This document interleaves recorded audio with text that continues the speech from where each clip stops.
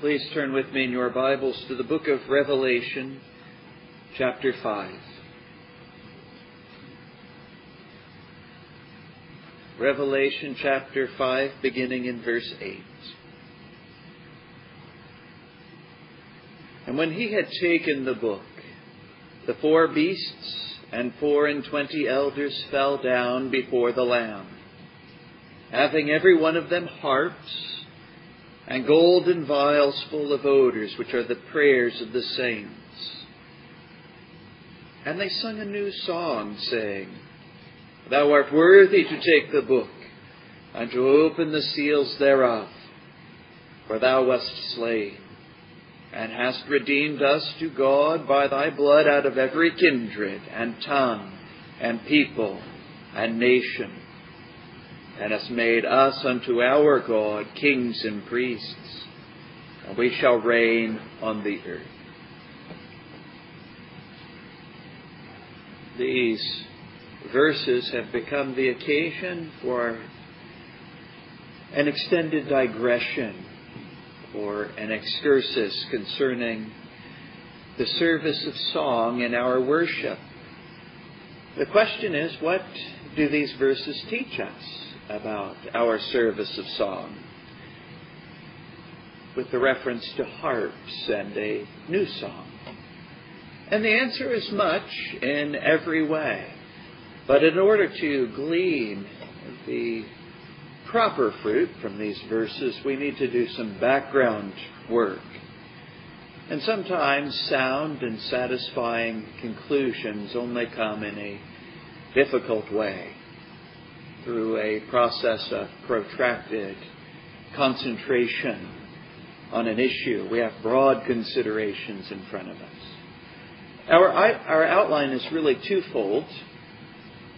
First, we have been looking at a foundation of principle, ethical principle, that is necessary in order to understand the service of song. And then we are going to turn our attention to the history of the service of song, its development, if you will, in the history of the church, beginning with biblical times, but I think we'll also at least look at the history of song even after the apostolic era. You have heard me say that with respect to principle, if you're going to understand the discussions concerning the service of song, exclusive psalmody, and the disuse of musical instruments, you must first understand the regulative principle of worship. And if you do not first have a command of this principle, these considerations will remain forever a mystery. Indeed, you won't even understand why anybody's even talking about these things at all. 2 definitions for the regulative principle of worship, and they are of such importance that I don't mind to repeat them. I was glad to see that this morning that I had repeated them enough that even my children were able to repeat them back. This is a good thing. The popular definition, and a very useful definition of the regulative principle of worship, would be this: if it is not commanded, then it is forbidden. The Mosaic definition is the same logically, but sometimes a different phrasing, a different expression can be a very helpful thing. Do all that God has commanded in His worship.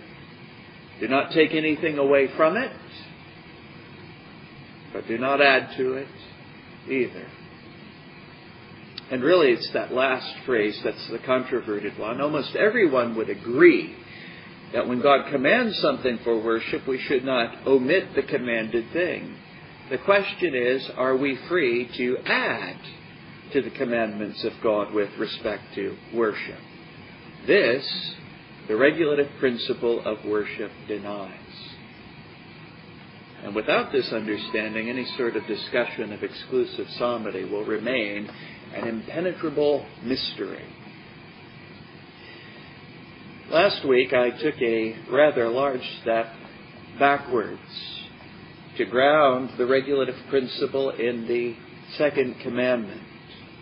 Thou shalt not make unto thee any graven image. Thou shalt not bow down thyself to them, nor serve them, for the Lord thy God is a jealous God. The express wording of the second commandment prohibits the use of idols in worship.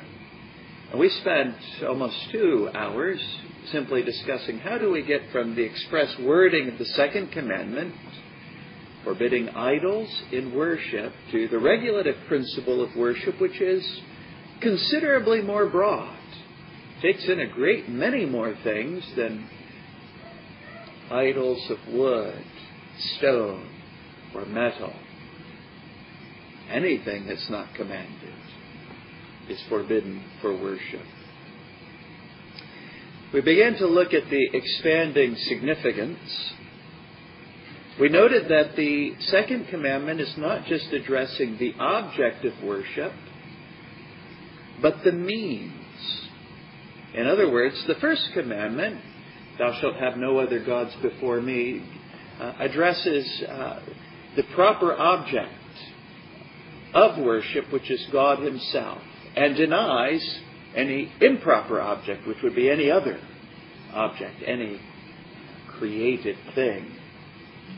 These would be improper objects. The second commandment certainly concurs with the first in that we are not to be worshipping a creature.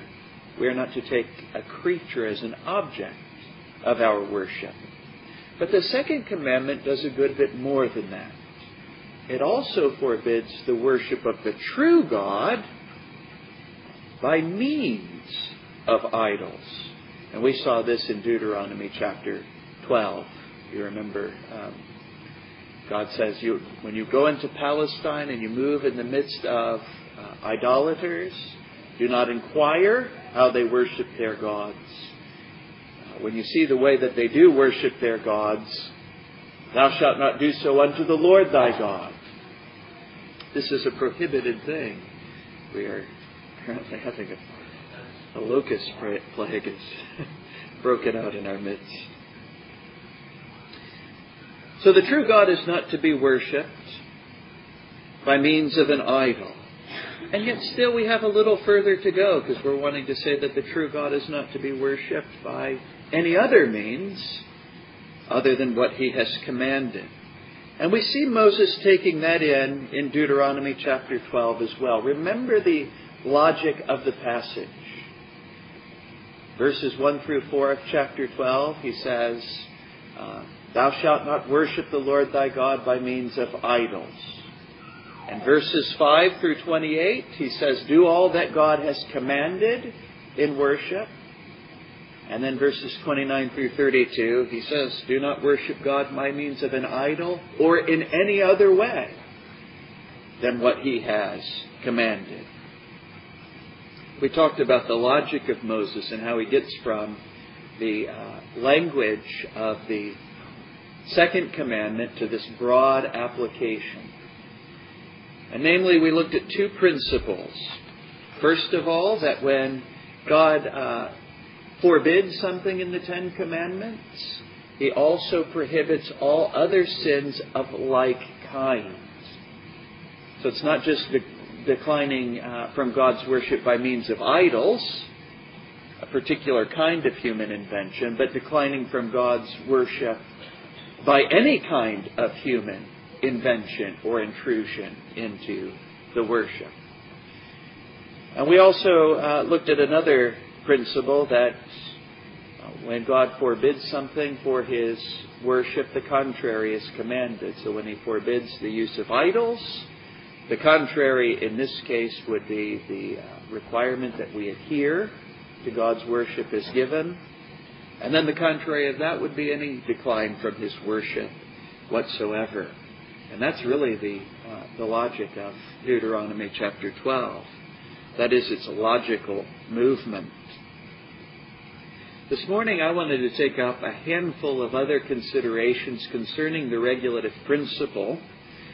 And next week I do anticipate us getting into the history of the service of song. But I do think that this principle is so very important for everything that follows that it's worth a very full consideration. Before moving on, I wanted to simply mention that the regulative principle of worship has a much broader biblical base than the few passages that we have talked about. And that's very important to understand. We cannot look at all of the passages, but as you read through the Bible again with this principle in mind, I think that you will begin to see it quite literally everywhere. To relate to you something of my own experience, I do remember reading the theology books that have been composed that deal with this subject, and seeing what are called the classic texts. They call them the loci, the classic texts that people go to in order to prove this doctrine. But those of you that know me well know I'm a great lover of biblical commentaries. I'll sit down with a commentary and just read it all the way through. Somewhat unusual use of commentaries. But I remember working through old Andrew Willett's commentary on the book of Leviticus. Those of you that are familiar with Willett know that he breaks his commentary up into 6 parts. All of the parts are not important. The 6th part is always the moral application of the text. And as I was reading through Willett's commentary on Exodus, once we got into the tabernacle legislation, which goes on for about half of the book, the moral application after every single one was, and now we see that God has given us a form of worship, and we are not to decline from it, but do it exactly as it came from His hand. And you remember the text of Exodus and how this would impress it upon a person's mind. This is how you're going to make the Ark of the Covenant. You're going to make it just like this and only like this. You're not going to change it. You're going to construct the tabernacle in just this way. You're going to make it exactly like this according to these exact measurements, and you're not going to change it. And when you begin to worship in it, you're going to worship in this way, and you're not going to change it. This made a profound impact upon my mind, because at the end of every chapter, Willett would bring this home.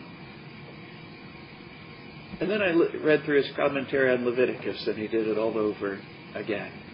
And I started to understand this is not just about a few passages. This was to be deeply ingrained upon the people of God. If your experience is like mine, it will be something like when you first learned Calvinism. I don't know if in your first studies of predestination you experienced it something like this. You heard the doctrine explained, and then you heard a couple of classic texts exposited, maybe John chapter 3, what does it mean to be born again at the motion of the Spirit? Or John chapter 6, no man can come to me unless he's been drawn by the Father. Or Romans 9 through 11, Ephesians 1 and 2. These are classic texts that have always been used to prove this doctrine. But didn't this happen to you once you learned the doctrine and then you began to read through the Bible again? You started to see it everywhere.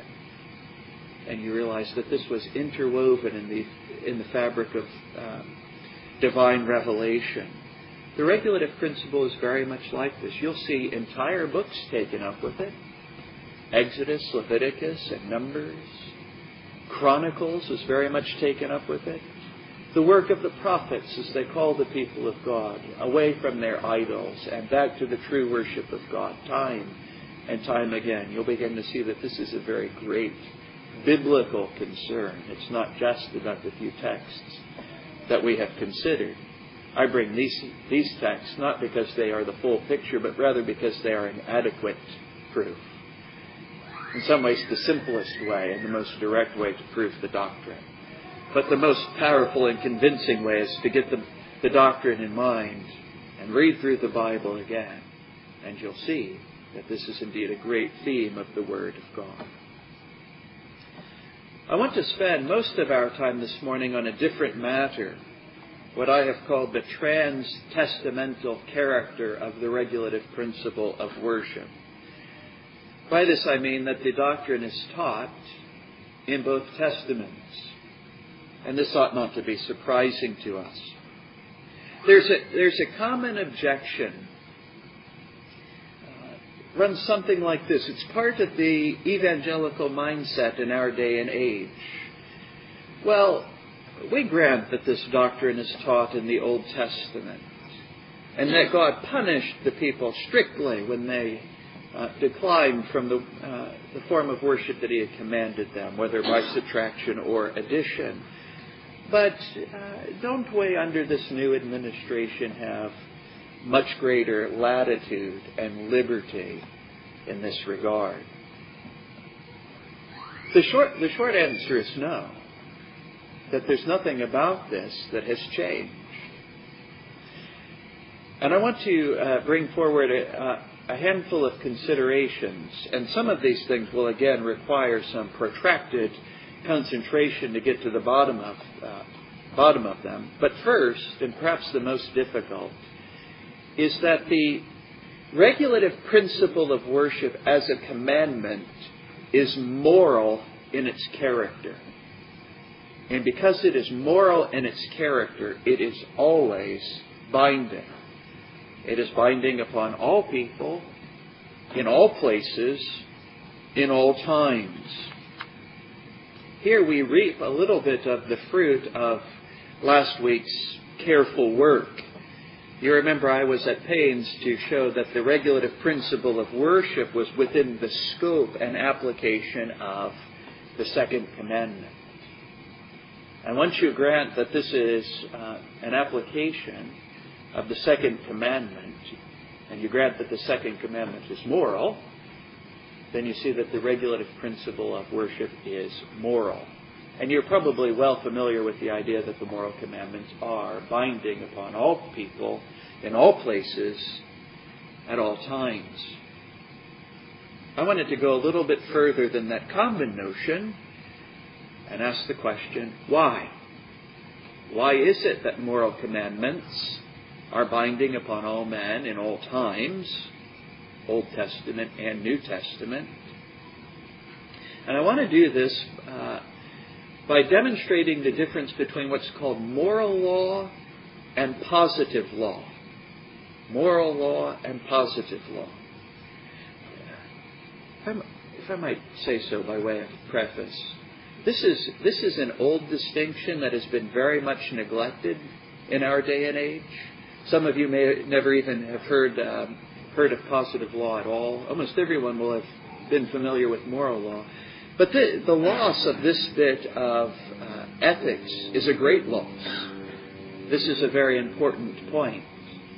So get your thinking caps secured and get ready. This is important, but some of it is probably going to be new territory. Moral law is said to be grounded first in the nature of God, the nature of His rational creatures, and the relationship between God and His rational creatures. And that's why we say that they don't change. God's nature doesn't change, and as Creator, His relationship to His creation as a created thing does not change. And so Old Testament or New Testament, 4000 BC or 2000 AD, the relationship remains the same, even as God's nature remains the same. Any change in these commandments would imply either a change in the nature of God Himself, which is impossible, or a change in the creator-creature distinction, which is also impossible. So moral commandments, God commands moral commandments because they are consistent with His nature and His relationship to His rational creatures. An illustration of this would be the first commandment. We are to worship God, the true God of heaven, and only God. It's implied in His nature and our relationship with Him as rational creatures. God is the Creator. God is the highest and supreme good. And because that is true, He recognizes it to be true, And he requires all of his rational creation to acknowledge it. This cannot change. And so the first commandment is esteemed to be moral, and it does not change. It did not change when Adam and Eve were first created in the garden, even to this present day. Our argument here is that the second commandment, and thus the regulative principle of worship, are moral. They are grounded in the very nature of God and His relationship to His rational creatures, and so it cannot change. Positive law is different. Positive law is grounded in the will of God, not in His unchangeable nature. So theologians will say this is not grounded so much in God's immutable nature as it is in His free and sovereign right to command His creatures. His commandments, no doubt, are given for wise and holy reasons, but these commandments can change because the reasons can change. So, for example, God could command a church under age to worship by means of a tabernacle because they were like children. And He's teaching children by means of pictures to grasp spiritual truths. But because the church in the new administration has come of age and is prepared for spiritual truth delivered in a spiritual manner, we worship primarily by means of the Word. God speaks to us in a spiritual way by means of words, and we respond to Him in a spiritual way in our prayers and in our praises. The second commandment remains forever the same, but the reason for the various forms of worship changed, and so God issued different commandments positively. An illustration of this would be also the prohibition of the tree of the knowledge of good and evil. This is grounded simply in God's will, not in His nature. He could have tested man in another way, if it had pleased Him. And you might even ask the question, why that particular tree and say not the tree next to it or 5 trees over? And the only answer to that is it's not God's nature, but rather His will. No doubt He had wise and holy reasons for the designation of that particular tree. We're not denying that. We're just saying we can't go any further than this, that it was His will that it be such, all things considered. The 10 Commandments have been widely recognized as moral. Usually the only controversy is with respect to the one in the middle, the fourth. And we'll take that up at some later time. My argument would be that the fourth commandment is also moral. That if God gives us duties to tend the field, as He did to Adam, and also the duty to worship, there must be a suitable and fitting proportion of work to worship. We all know this to be the truth. Every man in this room who has a family knows that he has a duty to work and provide for his family on the one hand, but also, say, to tend to his wife's emotional needs on the other hand. We might not be able to say at any given time what's the perfect proportion that's to be given with respect to time and attention to each one of those duties, but we do know when a man has gone terribly wrong, don't we? When it's become out of proportion and his conduct is considered immoral. So it is with the worship of God and the conduct of our other commanded work. There is a suitable and fitting proportion. Human wisdom might have been able to tell us every day of worship is too much and once a year is too little. But we needed God's help to know the perfect and suitable proportion of work to worship. That's the moral content. The designation of the day would be a positive commandment. Why the last day of the week up to the time of Christ? Why the first day of the week after the time?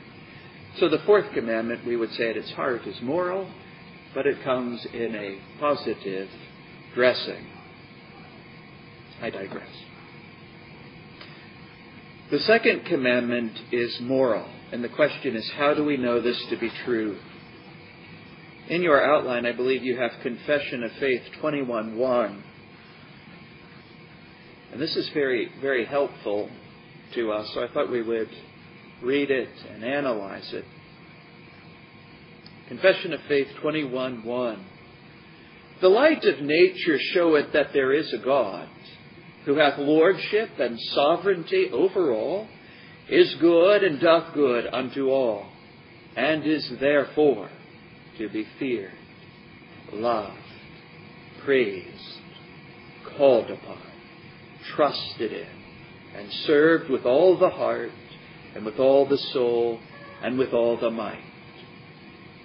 But the acceptable way of worshiping the true God is instituted by Himself, and so limited by His own revealed will that He may not be worshipped according to the imaginations and devices of men, or the suggestions of Satan, under any visible representation, or any other way not prescribed in the Holy Scriptures. This is the introduction to the chapter on religious worship. The Westminster Divines begin with the first commandment. Notice they say that the nature of the Creator's relationship to His rational creation necessarily implies worship. God is revealed in nature as a true and living God. He is revealed as man's highest good, bringing with Him all benefits, every good and perfect gift. And this lays upon the rational creature the obligation to acknowledge that it is so. That is, to worship. The Westminster Divines go on, however, and they say that this worship is not revealed in nature. Man wouldn't know how to worship God unless He had revealed further. The second commandment is also moral, and you can see this in an analysis of the purposes of worship, which in Scripture are primarily two. You might be able to designate some others, but primarily two. The first purpose of worship is the glory of God. We see this over and over again as psalmists. The psalmist will frequently call upon us to yield unto God the glory that is due or owed unto His name. So this is one of the great ends of our worship, is to glorify God. The second great end of worship is the edification of man. You remember Colossians 2 last week, where it said in holding fast to the head in our worship, and that form of worship that He's commanded, the body is what? Nourished. That nourishment runs down from the head to the whole body. In order to fulfill these two great ends in our worship, revelation is necessary. Simply put, without revelation, we would not know anything about God. So how could we glorify Him or be edified by this truth? So revelation is paramount. It is necessary. God must reveal Himself. We might call this the content of worship. If we're going to display His glory, we must know something about Him for the display. This is going to be the content of worship. But at the very least in man's fallen condition, and I think no doubt in the garden as well, God must also ordain a suitable means for both the display and the edification of man. You might say it like this, so that the truth might be displayed truly, or in a manner that is true.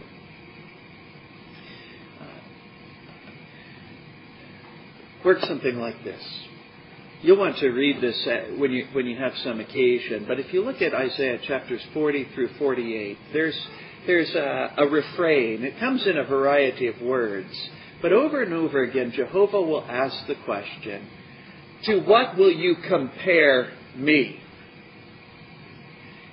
So here he's pleading his own glorious being and its display. And then he talks about the inability of man to correctly display it. He says, you want to display me by means of idols, but they have hands, but the hands don't work. They don't do anything. They have eyes, but they don't see. Ears, but they don't hear. Is this a suitable comparison? If you attempt to worship me by these things, far from gaining knowledge concerning me, you will remain in darkness. And far from displaying my glory, you will so obscure it that it will be a different God altogether. Man needs help. We not only need the truth, but we also need to know the proper means to display that truth so that the true, if you'll tolerate my stutter, is truly displayed, or displayed in a true manner, or in a manner that does not in turn obscure that truth. If this was true before the fall, how much more so after the fall? Romans chapter 1 says that sinful men not only need revelation of God himself and also how to display his glory in worship, but fallen man is actively motivated to obscure that truth. God reveals himself in creation. Sinful men do not want to worship him, so what do? They suppress the knowledge of God that's revealed in the creation, and they exchange the glory of the incorruptible God for the images of corruptible things. Basically, they create for themselves a different God and a different way of worship that's suitable to their gods. They worship creatures rather than the Creator. They invent for themselves gods that can be pleased with them even in their sinfulness. Gods with whom they can be at peace. You think of the Greco-Roman gods. There's not a single one of the Greco-Roman gods in the pantheon that can accuse any of you of anything. Because with respect to morality, almost every single Greco-Roman god was worse than almost every single one of us. So how are they going to accuse us of anything? This is one of the ways that men, wanting to remain theists, sidestep the true God. They want to continue with a certain form of religion, but they invent different gods and then different means or modes of worship that are suitable for those gods. Creatures. Nothing but creatures, parts of fallen creation that can hardly blame us for anything. Remember the work that we did last week in Colossians chapter 2. The fallen mind of man is no reliable source for religious information. You remember all of the emphasis upon puffed up in the fleshly mind, the mind intruding into things that it could not possibly know. And then you add Romans 1, and a mind that is actively interested in perverting the truth. And this fallen mind of man does not know what is for its own edification, well-being, or good. This is part of what Paul talks about when he talks about the necessity of the renewal of the mind. Not only do we know very little about God, but we try to corrupt what we do know, and we don't even know what's for our own good, our own true spiritual advantage. So I hope that you're seeing the necessity of the second commandment and its morality. To change the second commandment would imply a change in God himself and that necessary relationship with his creature, namely the necessary relationship of revelation. We could not know him unless he was pleased to reveal himself.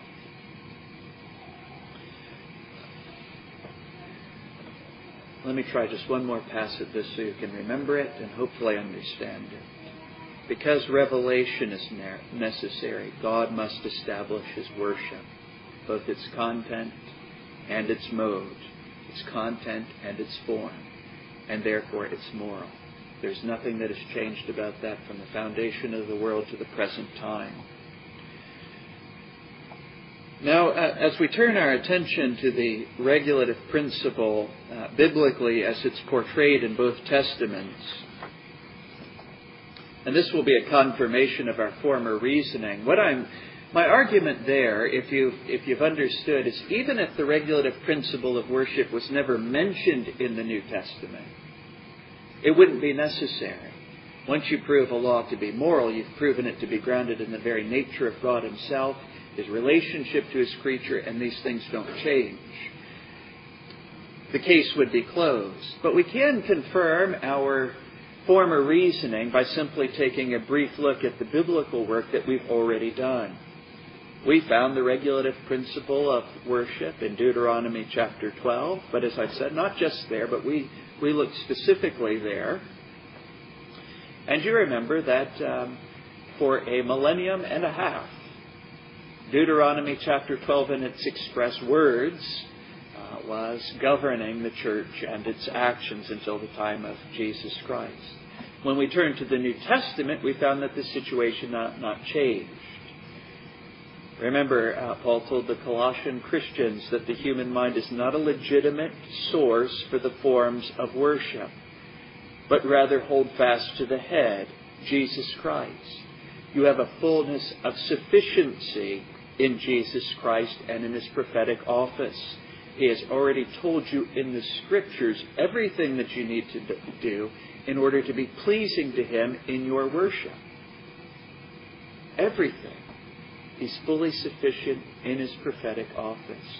So you don't need to go to Greek philosophy to learn another mode of worship in order to be pleasing to God. You don't need to go to a pagan religion. You don't need, in our day and age, you don't need to go to pop culture or anything else. Jesus Christ, through the apostolic preaching recorded for us in Scripture, has already told us everything that we need to do in order to be pleasing to God in our worship. And Christ, who is called all of the treasures of wisdom and knowledge in that very book, cannot be supplemented with respect to wisdom and knowledge. He doesn't have a part of wisdom and knowledge that's in need of supplementation. He is in possession of all. Finally, we won't do this at length, but the Lord Jesus Christ Himself teaches this in Matthew 15. The Pharisees plead with Jesus a bit of what you might call domestic or family worship. The Jews had invented a new form of worship. In the Old Testament, you have all sorts of ceremonial washings. If you had been defiled by leprosy, for example, or touched a dead person, there were what we call ceremonial baptisms. This was necessary in order to make you ritually clean or ceremonially clean so that you could return to the tabernacle or public worship of God. The Jews were not content to remain with that, but the tradition of the elders was that when you came home from market, where there could be many things ceremonially defiling that you weren't aware of, you would baptize your hands. This isn't a bit of hygiene, you have to understand, because washing the hands for hygiene is a good idea. But they would baptize their hands as an act of religion, to cleanse themselves of ceremonial pollution. God had never commanded this. This was the tradition of the elders, one of those commandments that the Jews like to add. Very significant. The Pharisees come to Jesus complaining that His disciples don't do this. They say, why don't your disciples honor the tradition of the elders and do this? And Jesus then refuses to bind His disciples to anything other than what God Himself had commanded for their worship. He said, you set at naught the commandments of God by the commandments and doctrines of men. And He refuses to impose it upon His disciples. To anticipate a bit of where we're going, if you want to understand the operation of your own session and its history, you have to understand this, the refusal to impose upon Christ's disciples anything other than what Christ Himself has commanded, nor suffering any imposition by any Pharisaic reasoning. If you would understand the history of this congregation, you must understand that. And this brings us really to the next point. I hope that the case is taken, that the regulative principle is moral, and that you have a full and complete proof of it in both Testaments. But I wanted to deal with another objection and a point of potential confusion. Probably, if you want my own estimation, you'll have to judge for yourself, probably the point of confusion in the contemporary age. It's the relationship between the regulative principle of worship and Christian liberty. And the objection runs something like this. Under the Old Testament, for whatever reason, God was very strict. But now, as Christians, our liberty is greatly enlarged. You'll even hear platitudes, otherwise pious, but not piously used here. Jesus Christ has made us free from these sorts of strictures. And what we ultimately have here is a competing definition of freedom. Or where is it? Where does the true liberty of the Christian dwell? The evangelical definition, if you think about it very carefully, is basically we are free to do what we want in worship. That's the liberty that they're pleading for. We are free to do what we want. The Reformed definition is we have been set free from the commandments and doctrines of men to worship God as He has commanded. And you see, those are very different things. We're not now free to do what we want. We're set free from the commandments and doctrines of men to worship God as He commanded. Our true liberty is our adherence to God's commandments. In your outline, you should have Confession of Faith 20, Section 1. This is on Christian liberty and the liberty of the conscience. This is a beautiful statement, so we'll read it at length. Those old Puritans, known for being so stuffy and stodgy, actually declared the liberty of the people of God, the true liberty of the people of God. The liberty which Christ hath purchased for believers under the gospel consists in their freedom from the guilt of sin, the condemning wrath of God, the curse of the moral law, and in their being delivered from this present evil world, bondage to Satan and dominion of sin, from the evil of afflictions, the sting of death, the victory of the grave, and everlasting damnation.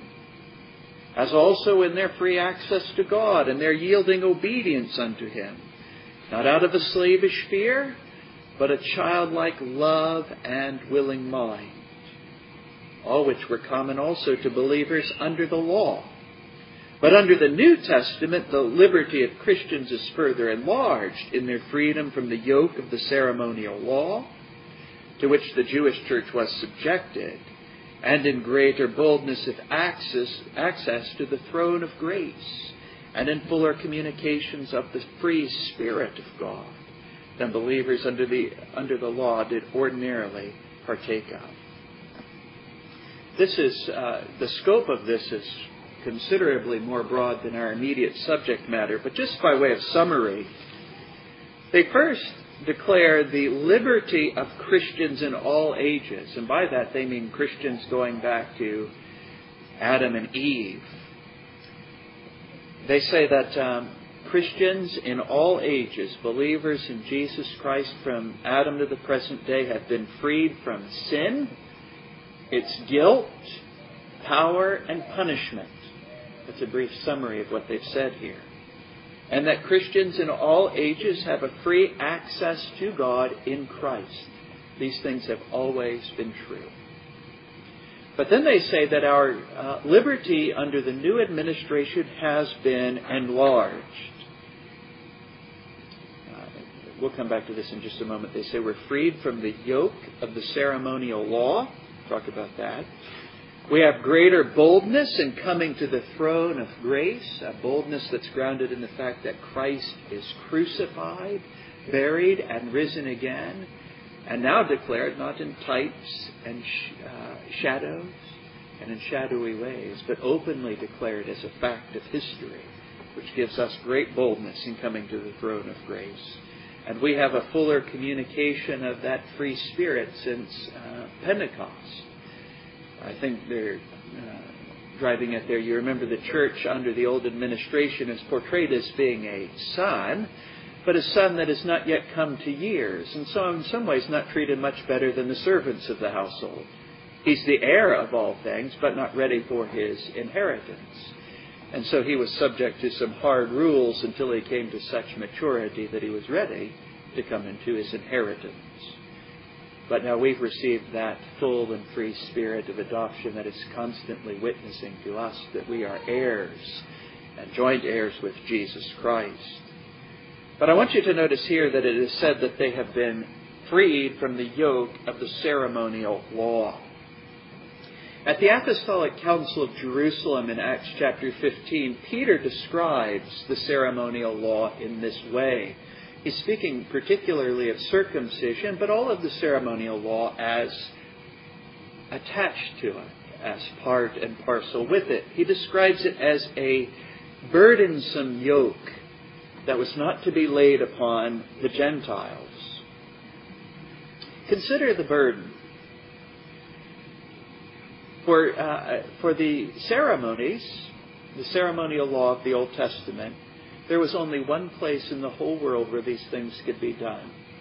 If you can imagine this religion coming to us in this remote part of the world, what a great burden it would be indeed for men to try to make their way 3 times in a year to the other side of the globe, to go up to Jerusalem. This was a yoke. It was a burden. The travel was inconvenient. And as the people of God spread more broadly in the world, more and more inconvenient all the time.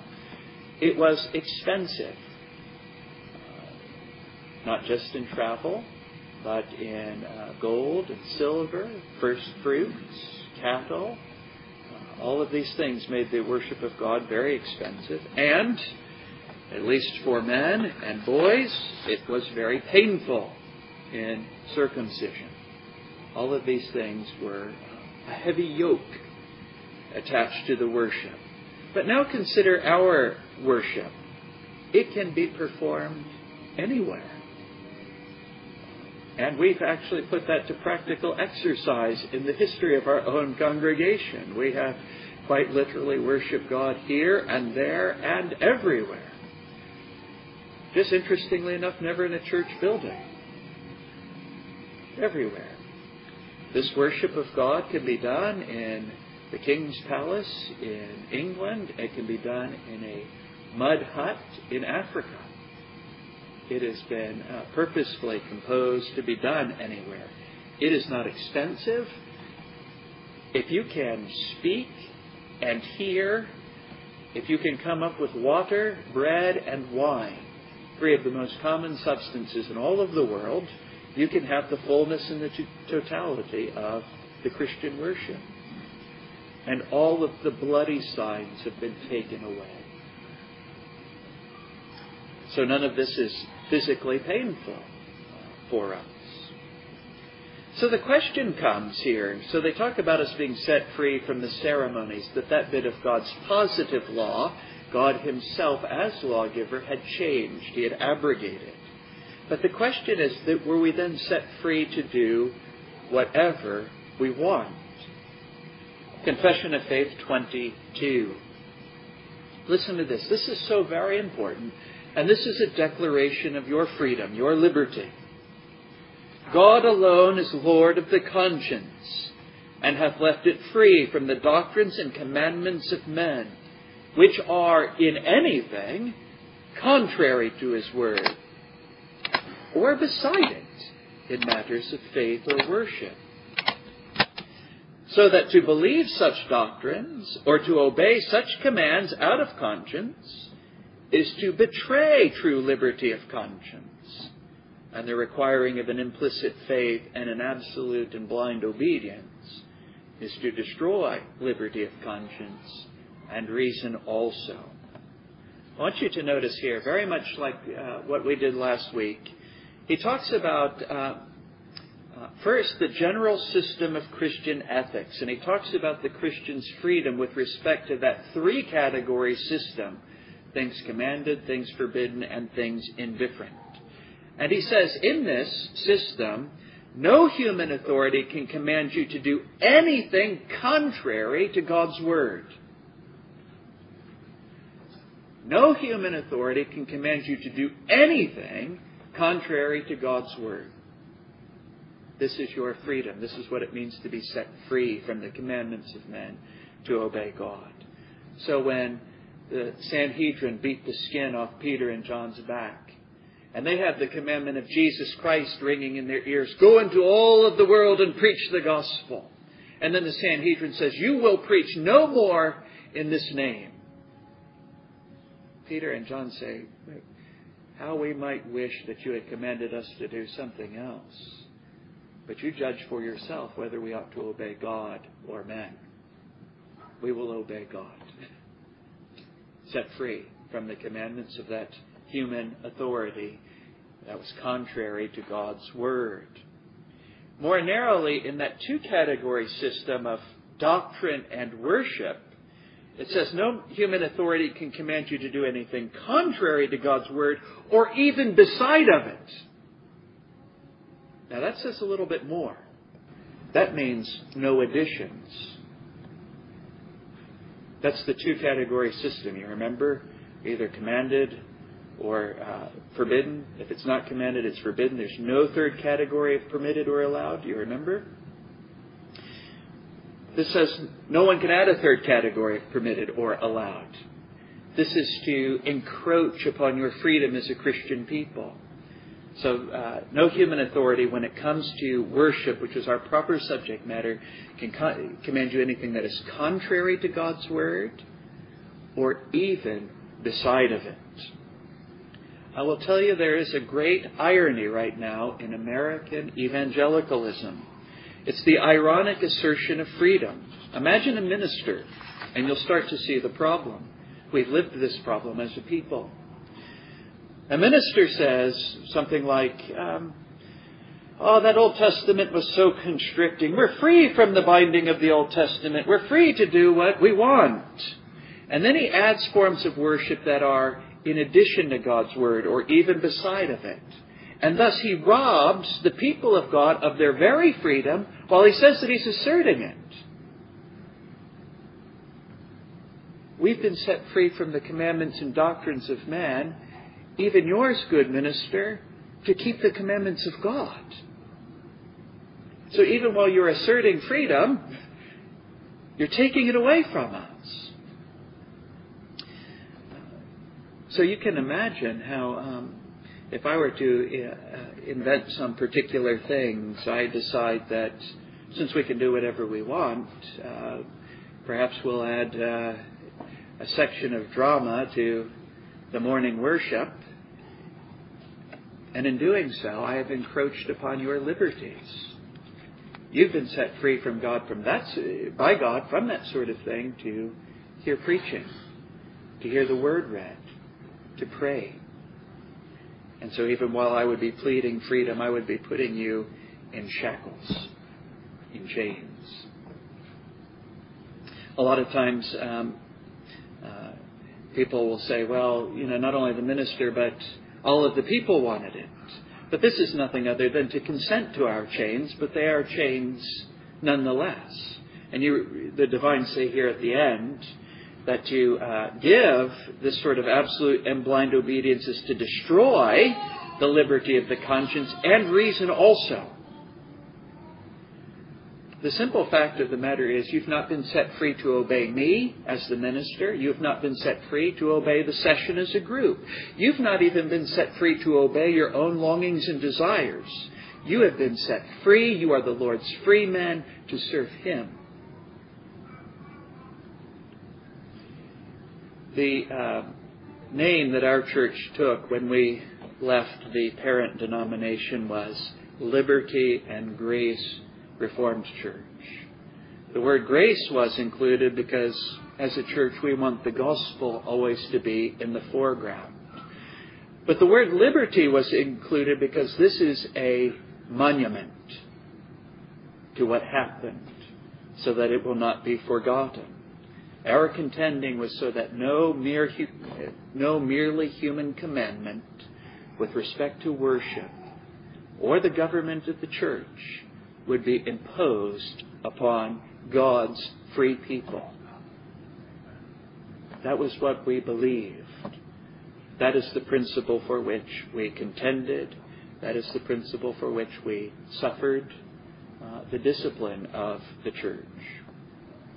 And I can testify in the Lord, I speak the truth and I lie not. Our session is very circumspect concerning such things. If it cannot be proven from the Word of God, we don't say anything about it at all. We're very careful not to make any imposition upon God's free people, because you are the Lord's free men and you don't belong to us. And so this is the question. If you would maintain your freedom, this is the question that must be asked when it comes to the government of the church and the worship in the church. Let it be proven from the Word of God. And as a free people, you can always ask that question. Let it be proven from the Word of God. Show me from the Scripture, but it is only in the asking of that question that you will maintain your liberties. You do not believe in a doctrine or accept any practice of religion until it is proven from the Word of God. And my commitment to you, some of you know me better than others. In spite of rumors to the contrary, I'm not sure that I've ever wanted to be in charge of anything. Not my family, and certainly not in the church. It doesn't make me a very natural leader of men. Again, I speak the truth in Christ and I lie not. I have no desire to control anything. I drew the sword in our contendings because the powers that be would encroach upon your liberties, take your liberties from you. And as a minister of that same king who was having his prerogatives encroached upon, as a good king's man, it was my duty to interpose. But I do not want to train you to be yes men or bobblehead dolls. One of the reasons I'm at such great pains in preaching to teach you the principles is so that you can ever be Christ's free man. Not the pastor said such and such. I hope that you never quote me that way unless you say, Pastor proved it from the Word of God in this or that way. I hope that when you cite Calvin, you cite Calvin that way. This is how Calvin proved it from the Bible. It seems a convincing proof to me. Calvin would not want to be cited as if he were an authority beside the Word of God. So remember, we have planted a monument stone in our name. And to maintain that liberty is not a very complicated thing. It's just remembering to ask the question, can it be proven from the Word of God? And don't accept anything until it can be. Let us pray together. Still Waters Revival Books is now located at PuritanDownloads.com. It's your worldwide online Reformation home for the very best in free and discounted classic and contemporary, Puritan and Reformed books, MP3s, and videos. For much more information on the Puritans and Reformers, including the best free and discounted classic and contemporary books, MP3s, digital downloads, and videos, please visit Still Waters Revival Books at PuritanDownloads.com. Still Waters Revival Books also publishes the Puritan Hard Drive, the most powerful and practical Christian study tool ever produced. All thanks and glory be to the mercy, grace, and love of the Lord Jesus Christ for this remarkable and wonderful new Christian study tool. The Puritan Hard Drive contains over 12,500 of the best Reformation books, MP3s, and videos ever gathered onto one portable Christian study tool. An extraordinary collection of Puritan, Protestant, Calvinistic, Presbyterian, Covenanter, and Reformed Baptist resources. It's fully upgradable and it's small enough to fit in your pocket. The Puritan hard drive combines an embedded database containing many millions of records with the most amazing and extraordinary custom Christian search and research software ever created. The Puritan hard drive has been produced to assist you in the fascinating and exhilarating spiritual, intellectual, familial, ecclesiastical, and societal adventure that is living the Christian life. It has been specifically designed so that you might more faithfully know, serve, and love the Lord Jesus Christ, as well as to help you to do all you can to bring glory to His great name. If you want to love God with all your heart, soul, strength, and mind, then the Puritan hard drive is for you. Visit PuritanDownloads.com today for much more information on the Puritan hard drive and to take advantage of all the free and discounted Reformation and Puritan books, MP3s, and videos that we offer at Still Waters Revival Books.